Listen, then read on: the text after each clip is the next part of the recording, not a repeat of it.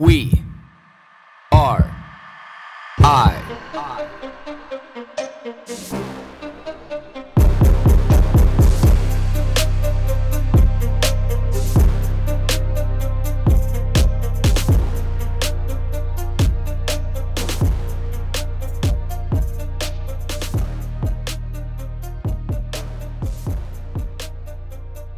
Good morning, everybody. Monday, the furthest point away from Friday that we can get in this archaic, arbitrary system of Monday to Friday means something, and so does 9 to 5 instead of just living life.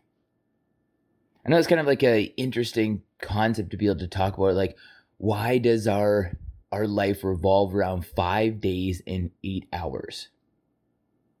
And why do we overvalue that?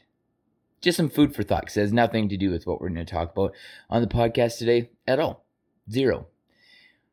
What I want to talk about today is something that just drives me bananas all the time.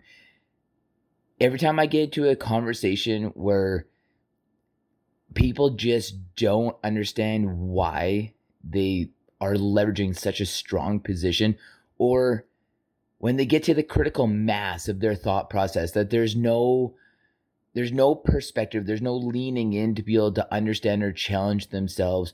Why do I think this way?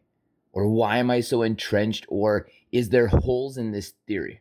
Now, this comes by way of a conversation that I had with a, air quotes, ethical vegan on the weekend.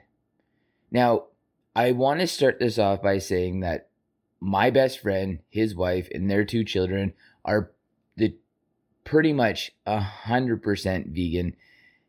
The kids are, parents are more kind of pescatarian, but I got love. You know, you don't have to be on a carnivore diet, nor do I think a carnivore diet or any diet that I choose to embark on and see success in is for everybody in the masses and the whole population is fine. I don't. I authentically don't. All I know is what's best for me. And if you want to try a version of what's I have found to be the best for me, that's fine. But I am not trying to change the world. I am just trying to change myself. So I get in this conversation and we simply just started talking. You know, like, just tell me why. Because I always like to know, especially the ethical side. Because I think the ethical side of being a vegan is really murky. Because when do you stop being ethical? And that's always my posed question, is when do you stop being ethical? Because to be a vegan, you have to stop being ethical at some point in time. The second question I always ask is, have you ever got your glyphosate levels checked? The reason why, let's dive into number 2 first, because the reason why that I ask this is because if you are eating a plant-based diet, we can automatically assume that your glyphosate levels are probably high, because there's no way that you're growing these fruits and vegetables, you know, lentils, rice, grains, anything that you're eating. There's absolutely no way that you're growing all this at home, which means that you're a part of a greater food network, a greater food system where you are getting food from all around the world. The boxes are getting sprayed with stuff. You know, like the crops are getting sprayed with stuff. And if you get anything that's in North America, there's a very high likelihood that there's glyphosate in it, because that's just the world we live in today. And do you know? Because the contrary to this argument is like, well, with an ethical vegan, just on the what's in our food side, is just like, well, you're being pumped full of hormones and antibiotics. And it's like, well, yes and no. And not that I agree with it or like it, but at least I can admit that. But the one thing I know is at least we're taking steps in Canada for beef not to have antibiotics in it. Does it mean that there's still hormones in it? Sure. Does it mean that there's still hormones in the poultry meat? Sure, absolutely. Is there antibiotics in the poultry meat? Sure, absolutely. Do I like that? Absolutely not. Do I take steps routinely all the time in my personal life to be able to source food from other places that doesn't? I do. Is it perfect? No. Am I happy with that? No. That's my position. That's my position on, do I want to eat hormone and antibiotic free range, grass fed, pasture raised, any kind of meat of any source, 100%. And one day, I absolutely hope to be able to achieve that. Now, on the flip side of that is, as a vegan, could you do that?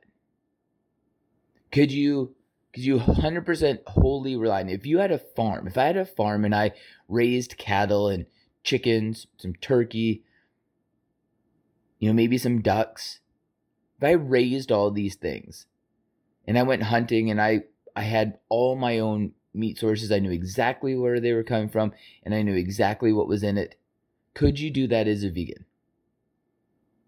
I don't think so. I don't know for sure. I don't know what kind of farm you'd have to be able to be that well-rounded and to be able to have those resources available to you all year round. But then when you get into this whole, like, do you know what your glyphosate levels are? Like, is that a concern to you?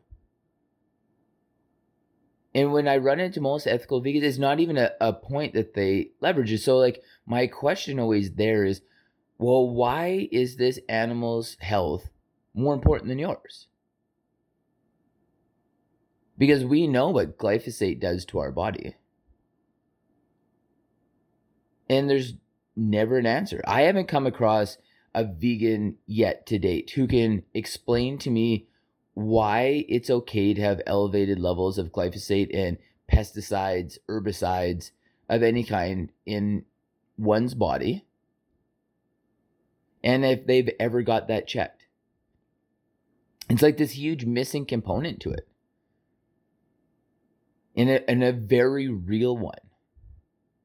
But I can repeatedly ask the question. I repeatedly asked the question on the weekend multiple times to only complete dodging of it. Like, it just doesn't even, like, that's why we should be eating organic. And it's like, well, yeah, but no, that's not the question I asked. The question that I asked was, have you ever got your glyphosate levels checked? And if they were high, would you be concerned about that? And if they were high, what would you do to change that? Knowing presumably you're doing and eating the best version of a vegan diet that you can. So what do we do? What do you do then? Then I get into this first part of the conversation that I was originally talking about. And this to me is like the biggest component, but it's like, where do you decide to stop being ethical? Now, this is a question that she couldn't answer at all. Not even like, it was just a deer in the headlights and complete, I don't even like, just like not even willing to be able to consider that this may be a component to her lifestyle. Now, I will kind of zero in on the part that we talked about as a way that I could, challenge her thinking of like, what is ethical and where do you stop being ethical? So almost all vegans and non-vegans eat avocados.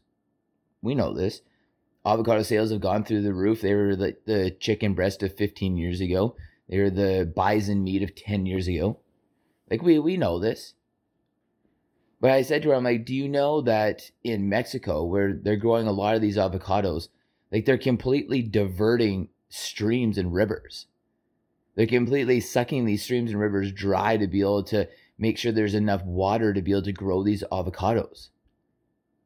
So I said, if you eat an avocado, if you support avocados being grown, and you want avocados to be grown because you're vegan, because you don't want to hurt an animal, but yet in the making of that, it's completely sucked this river system dry, this creek system dry. And then there's all the biological life that was supported by that creek or that river. What about all the biological life that lived in that creek or river? What about all the biological life that gravitated toward that creek and river, arguably for hundreds, thousands, tens of thousands, hundreds of thousands of years to be able to get water? What about those animals? Where did they go? Did they suffer so that you could have your avocado? But then never mind, what about all the chemicals that were sprayed on those avocados, those pesticides pesticides that we know got sprayed on them that killed all those pests to be able to grow those avocados? Or what about how, because we need all those avocados, that it now becomes a monocrop, and how monocropping is terrible for ecological systems? No answer. Nothing. Complete diversion to be able to talk about something else. When I entered the avocado monocropping system or perspective into the conversation, the flip side of this for her was, well, monocropping is typically to be able to feed animals. It's for feed production. And I'm like, sure, fair enough. It is. I'm not denying that. But I'm not talking about corn at all. I'm talking about avocados. So how about we stick to avocados and we don't divert this conversation to corn? Can we agree to stick there? So tell me, out of the thousands of different biological entities that were reliant on that water that's no longer there, or how about the humans, the small farmers in Mexico that heavily relied for generations and generations and generations have had their family farms along these rivers, and some of the big companies in Mexico that have government influence, or the Mexican government itself nationalized portions of this to be able to take that waterway, and now these farmers have no livelihood. So where does the ethical side kick in? And where does the ethical line get drawn and say, I am no longer ethical past this point? It's an interesting question not to be able to answer. Then it always diverts back, well, chickens, laying these eggs and, milking cows and pumping them with hormones to be able to force milk production when they're not even calving. It's like, yeah, I get all that, but it's not the conversation we're having. When do you decide to be able to draw the ethical line in the sand and say, I no longer choose to be ethical because I also need to eat? This is the interesting point to me. Because it's this gray area that nobody wants to touch. Which I don't understand why. Maybe you can understand why. Maybe if you have a perspective on this, that you can send me a DM or a text or an email and explain this position to me, because I thoroughly don't understand. And why? Those are my two primary arguments to vegans that I would like an answer to. And it's not that I'm like, oh, I got you guys stumped. It's like, no, not at all. Not one bit. It's just I'm curious why those two things are never discussed. I know being a vegan is not for me. I know what my health statistics were like when I became plant-based. And when I explained that I went through all this dietary experimentation with all these professionals and tracked over a year, it's the first thing I run into with every single plant-based person. Well, what were you eating? And I'm like, a plant-based diet. After that, it doesn't matter, because I'm not trying to eat a perfect system on any of these diets, because not the average person would, nor is anybody. So for me to say I'm going to be the absolute perfect, most meticulous vegan during that month is so unrealistic. It's the same reason why I'm not going to eat elk and moose for an entire month while I'm carnivore.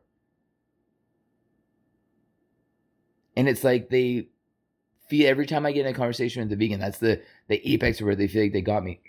Where I say, no, I didn't eat a perfect diet. Yeah, I ate Indian food from a restaurant that was vegan.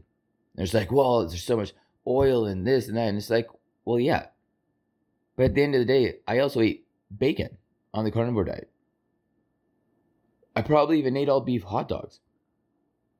Like, the system wasn't created for perfection. The system was based on what would the average person do with the resources they have available to them. And that's what happened to my health.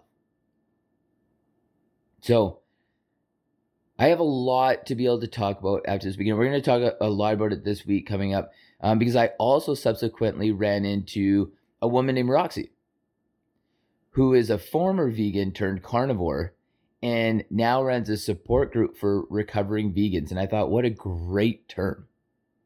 Super cool. And we'll chat about that tomorrow. So hope you guys have a great Monday. And if if anybody can answer either one of those two questions or knows somebody who would like to have a conversation about them, feel free to reach out because I would love to embark down a conversational jungle gym with somebody in regards to those two questions. So have a great day, great week, power through, and hope everybody had a great weekend.